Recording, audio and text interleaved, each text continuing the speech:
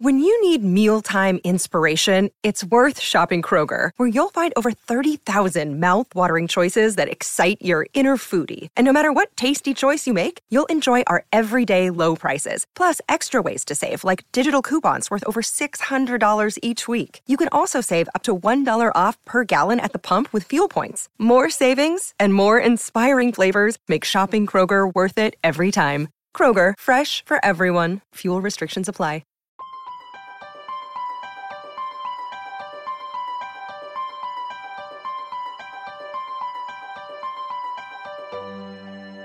Hello and welcome to another episode of Box Trek. I am your host, Matt Brady. Joining me, as always, for our Nintendo and Zelda chat is Tiffany O'Malley. Tiffany, how are you doing today? I am doing amazing today. How are you? I'm great. You know why? Because we're talking Zelda? Yeah. Today we're going to dive into a very popular fan theory, something Tiffany and I have wanted to talk about for a couple of weeks now, and that is Link dead in Majora's Mask? Yes, everyone wants to know. Everyone does want to know. So let's just briefly go over what the theory is, and then we're going to kind of dive into it a little bit. Pun intended. So if you're familiar with this theory, after the events of Ocarina of Time, Link gets sent back in time to when he was a kid before the events really happened.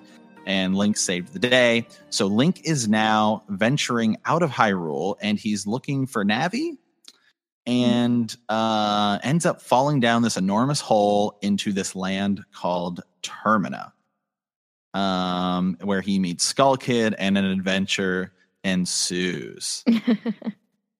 So essentially, the big theory is that Link died falling down this hole. Am I correct, Tiffany? Yeah.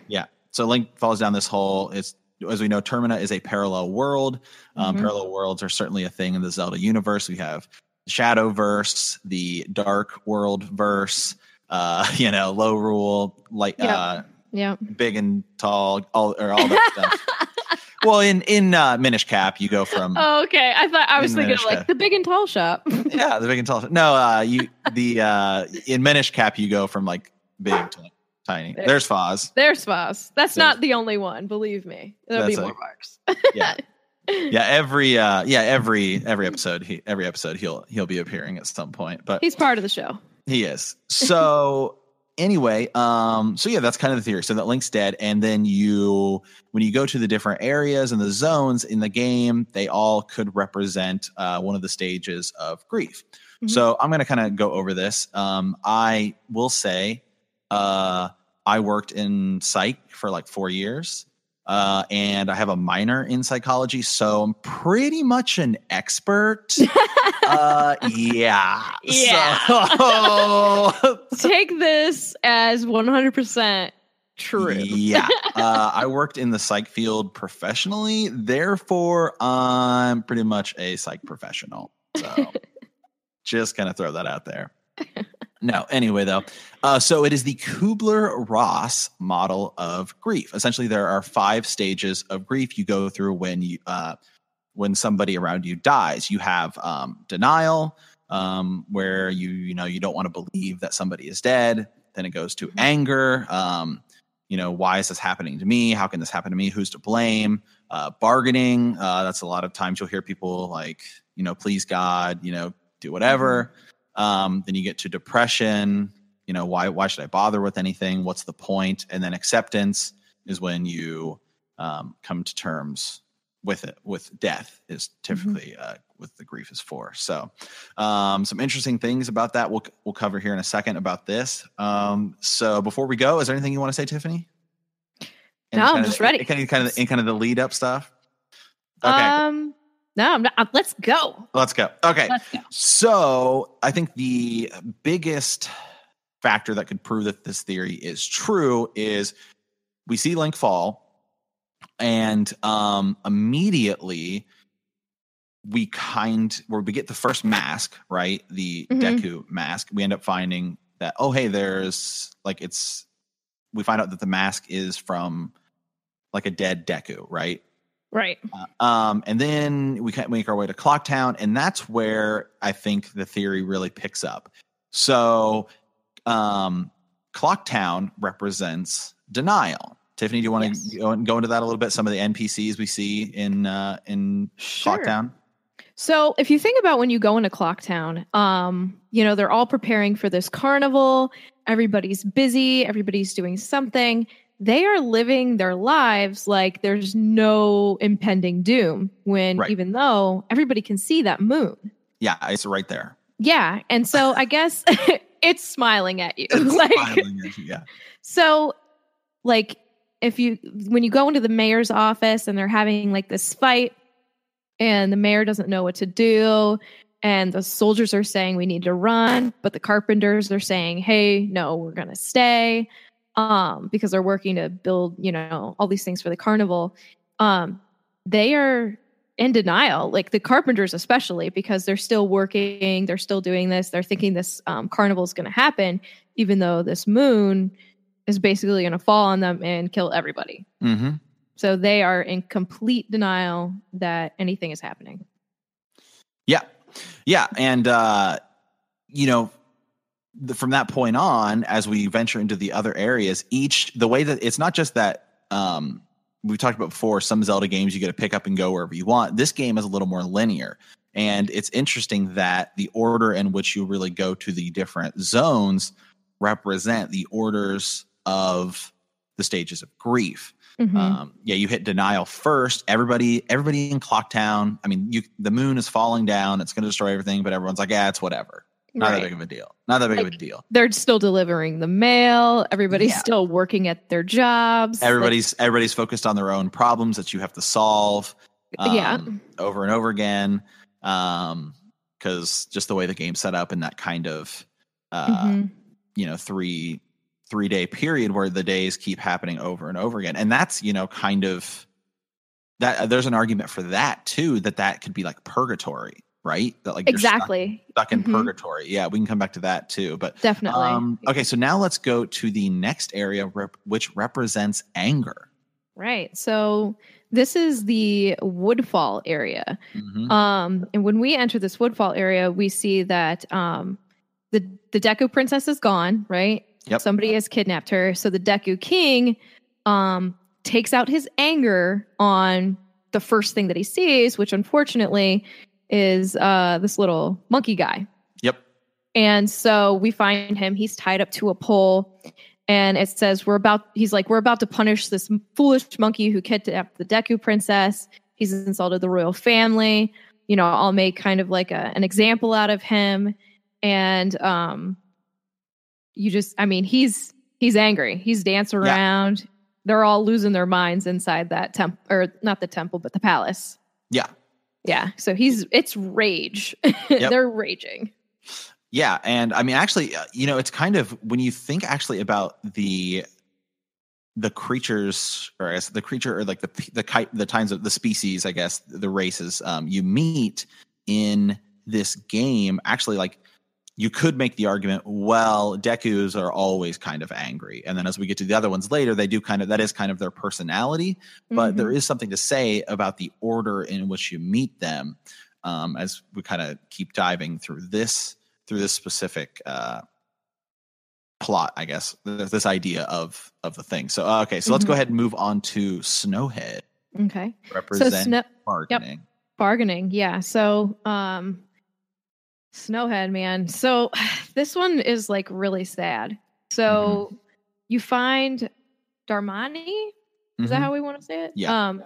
His ghost, his grave and everything. And he's like watching the village, and he just wants to come back.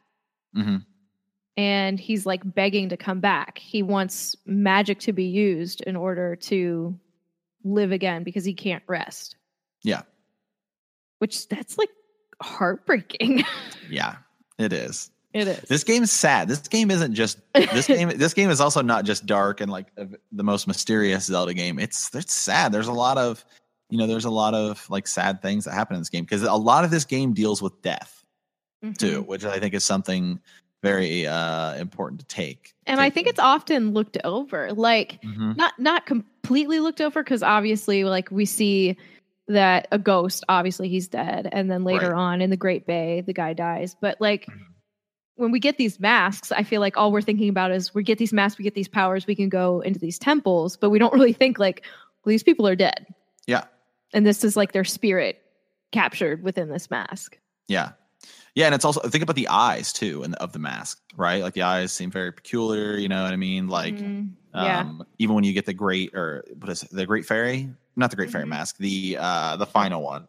Fierce Deity. Yeah. Yeah, like Link's eyes are very specific. They're not Link's eyes, right? And then, you know, in a lot of cultures, the eyes represent, especially if you go back to like, you know, Egyptian and stuff like that, they would put things over their eyes, right?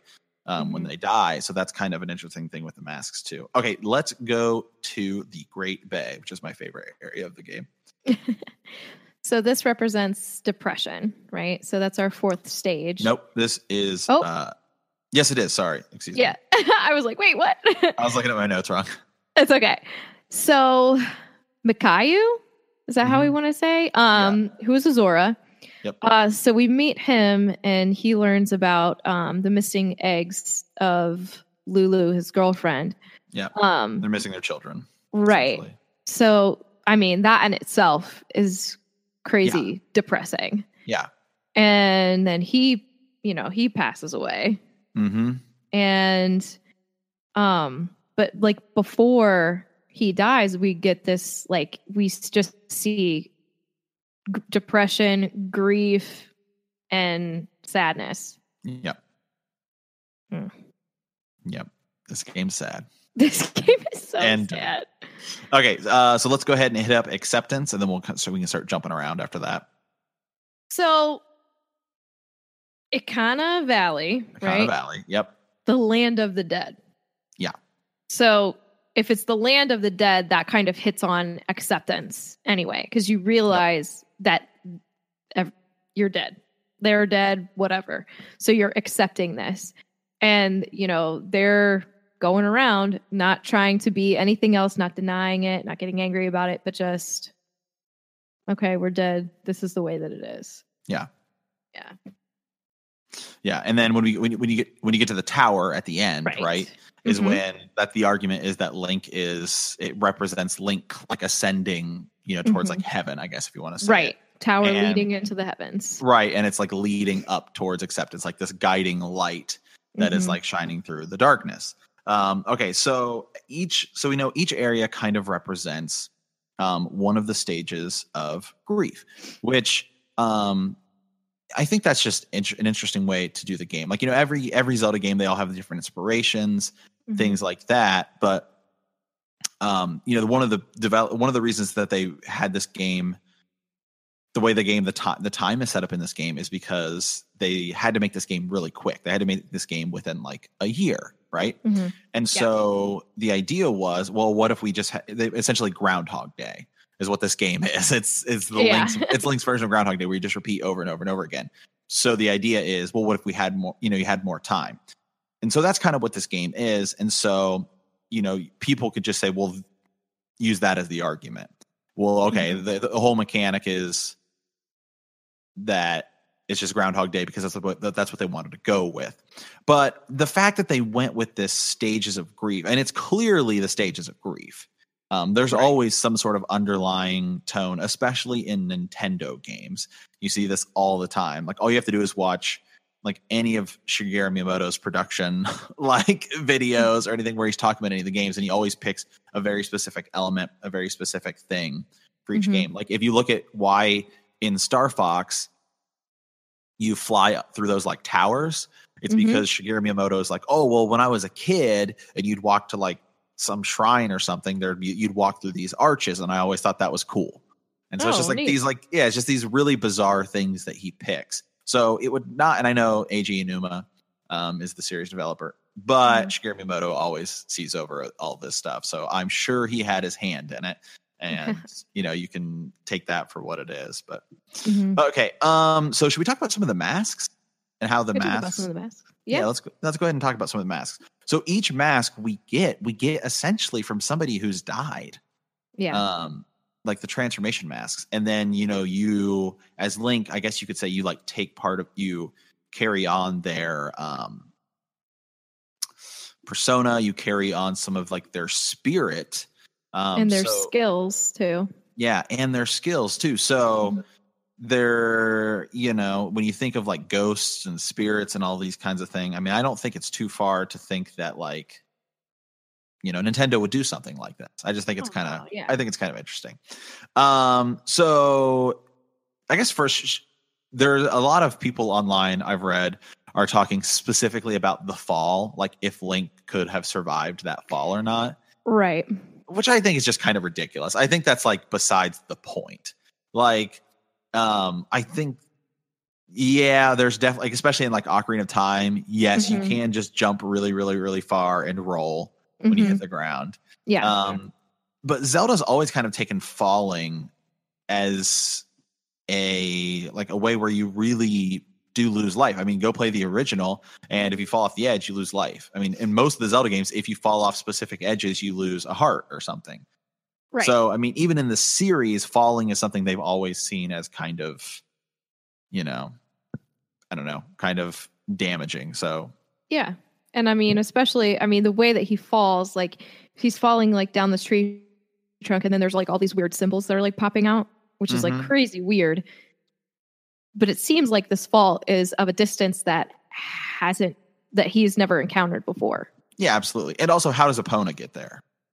Right? I mean, he's riding on Epona, and then Epona shows up. She's like, oh, hey, here I am. Yeah. Yeah. And then you have the name Termina.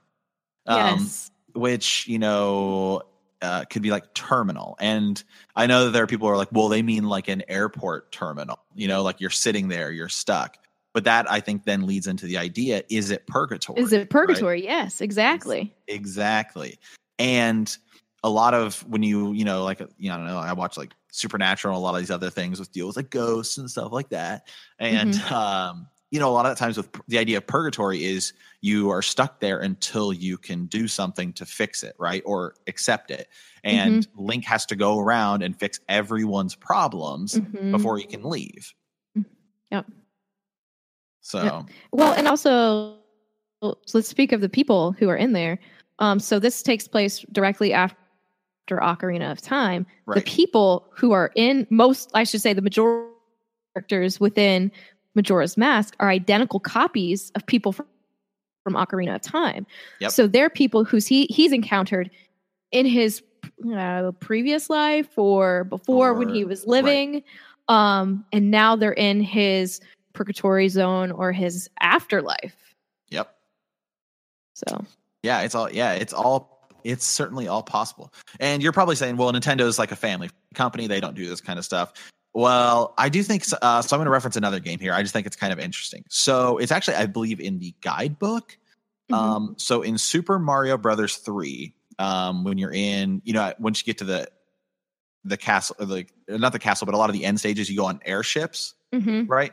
Yeah. And in Super Mario World, there's a ghost ship you have to go on. It's like the only one you go on, but it's an airship, and it's actually from Super Mario Brothers 3. It's referenced. So you're going onto this ghost ship as Mario, and you're fighting the ghost of the airship that you killed. Like, shut up. Yep. It's one of the last things you do before you get to go into like the Bowser's like area. Yeah. It's in like the guidebook. Yeah, they're like, oh yeah. So it's just like, so it's not past the Nintendo to really like be like, oh, let's kill things and stuff. Well, even from when this game came out. And let's think of family companies. Okay, Disney's a family company. They kill everyone. Yeah, and this is Japan, and Japan's way like different about this kind of stuff than we are here in America. Even for the mid to late 90s. Yeah, I'm not putting it past Nintendo. Yeah. Never. So after his fall and all that, he's a Deku Scrub. He comes in, he's in that little entryway. It's a clock town, right? Even the Happy Mask salesman, you've met with a terrible fate, haven't you? His terrible fate is his death. Yeah.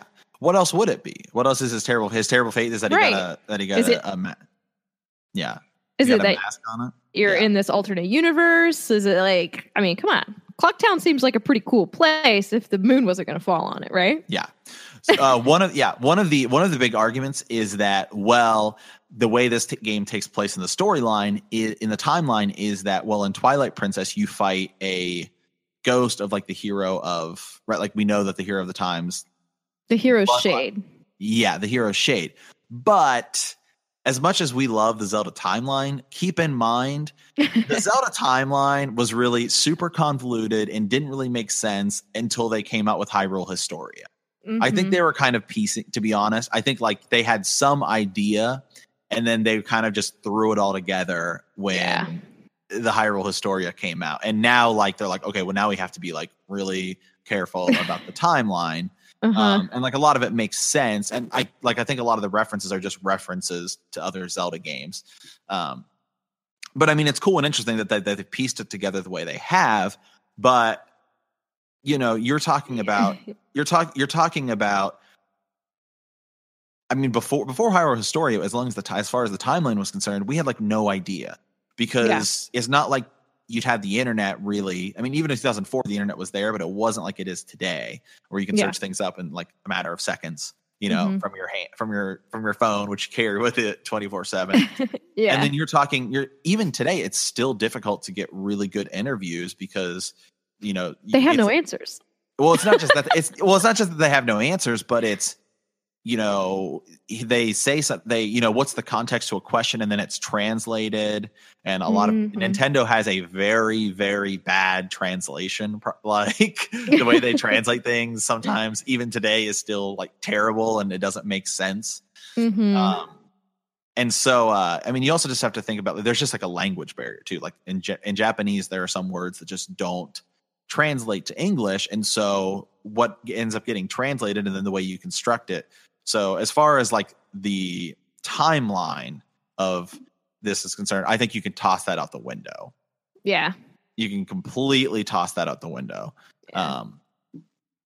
So yeah, and then okay, there's some other people saying like, yeah, Link, it's a hero Shade isn't a Stalfos because like Link doesn't turn into like a skeleton. Okay, again, I don't think that's like a super important point. If Link had died in the Lost Woods as a child, wouldn't he have been turned into a Skull Kid? Nope, I don't think so. No. Do all the people turn into Skull Kids that die in the Lost Woods? I don't know how many people are dying in the Lost Woods. Like we only can reference a few of them, I suppose. Yeah. So I mean, it's not. It wouldn't make me not believe this theory. I guess I should say it's not strong enough evidence. There we go. No, yeah, it's not strong enough evidence. Yeah, evidence for me either. And then okay, so right at the end of the credits, Link is shown back in the Lost Woods where he began his journey. This time he's not stopped by Skull Kid and able to ride on. Okay, but if Link is dead, then you know what's to say that that's not him riding into heaven or whatever. Right. And that's exactly what I was that's what I was going to say. Like at the end of the game, he's going off into the fog. And I even wrote in my notes, I wrote equals acceptance. So he's accepting it. He's able to move forward. So yeah, and the game I would kind of compare this to in terms of story is I think Link's Awakening, where that world is kind of a dream, but this world isn't a dream. I mean, Nintendo has flat out came out and confirmed. I mean, I know I talked about translations, but Nintendo's confirmed. No, Termina is a place. It's like it's not a dream. It is a place. It's technically, according to the Hyrule Historia, it's a parallel universe. Yep, it's a parallel world. There's a lot of those in the Zelda universe. Right. So right, and also another thing, like, the sky. There's a sky there, which is weird because he fell down a hole. Yep. Yeah, but I've always considered that to be if he was alive, then fell into just another. It's like just another universe. The Foz. Oh Lord. He has a lot to say about this episode. He does. But so like falling into another world, like the parallel universe is another world in itself. Right. Like, but I mean, you can also say like, yes, it's another world, but is it like the purgatory world for him? Like purgatory could look different for, each person. We don't know. So maybe this is just Link's purgatory and it's a real solid universe for the sky. Yeah, absolutely.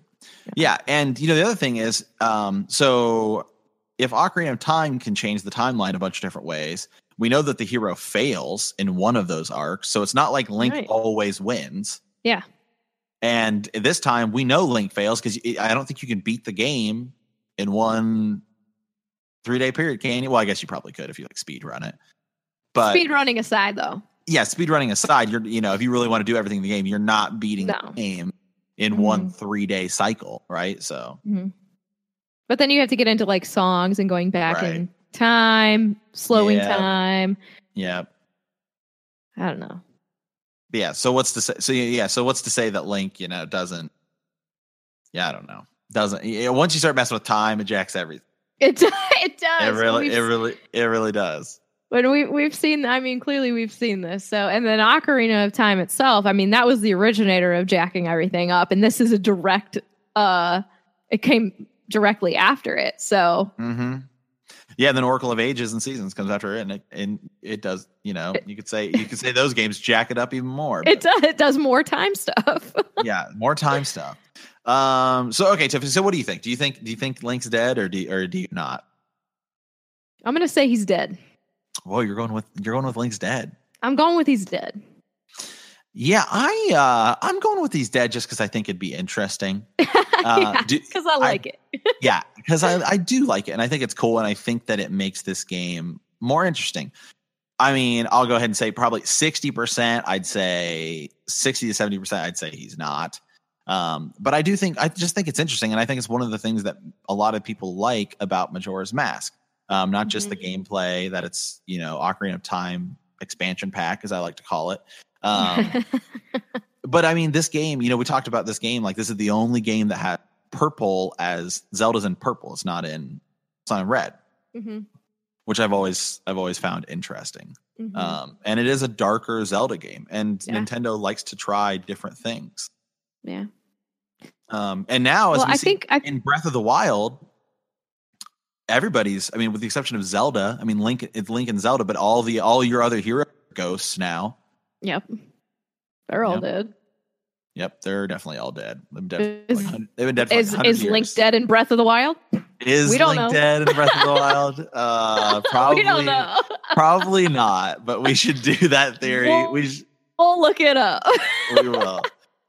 Yeah, we'll die. We'll die. We'll dive into that theory. I think I just want to say, headcanon. Yeah, he's dead in this because I like the evidence more that supports it, and I believe the evidence more that supports it rather than I believe the evidence that debunks it. Yep. No, I can. Yeah, for sure. I can go with that. Until someone comes out and says, "Hey, no, he's not dead," I'm going to believe it. Until somebody from Nintendo comes out and says, "Hey, he's not dead." Yeah. Okay. Exactly. Anything else on this theory? No, I think that pretty much covers it. But I would like to hear from listeners if they have any more pieces of evidence, whether it's for or against the theory. I'd love to hear it. Yeah, let us know. You can leave comments on our Facebook page, which is facebook.com/BoxTrick, and on our YouTube. Maybe you're watching it there. You can leave comments on Podbean, iTunes, email, whatever. You can find me on the internet pretty much anywhere at Super Gains Bros, all one word. Tiffany, where can people find you on the internets? So you can find me on Twitter at tiffswish_flick. And you can also find me on Swish and Flick Podcast on Facebook, Twitter, Instagram, and we're on iTunes, Podbean, and YouTube. Okay, cool. Okay, I think next week Tiffany and I are going to do our top 10 favorite Mario games. Yes.